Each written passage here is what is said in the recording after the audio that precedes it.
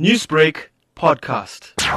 We got exposed to the gruesome video of bullying involving three learners of Ematole High School in Zululand. Yesterday, we then dispatched a team of circuit managers to go and establish more facts around the incident. And based on the report we got from the circuit manager, we then decided to immediately suspend the two perpetrators today with immediate effect and pending the disciplinary processes. We have also directed the SGB to run the disciplinary processes within the space of 7 schooling days. The psychologists from the Department of Social Development are assisting us to provide professional therapy to the victim as well as the family of the victim. They will also be visiting the school to really debrief the learners, as it were. Kwazi, this incident has been condemned and criticized by members of the public, with some calling for the perpetrators to be arrested.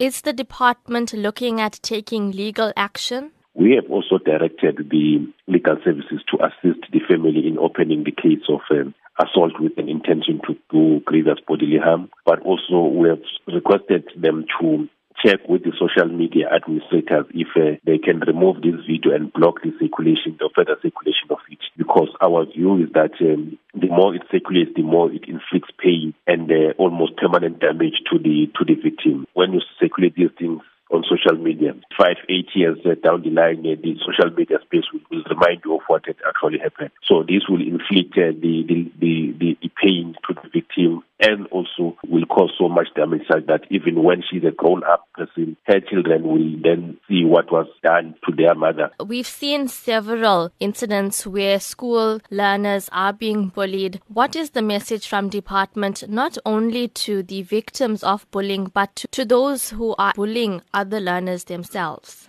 I want to very obviously send a strong message to say our schools are not places for bullying. There is no child that should be bullied, and we need to find alternative ways of resolving any form of disagreement between the learners. And the behavior that we expect from the learners is well known. They are even taught through the expanded LO subject on how they should behave as learners.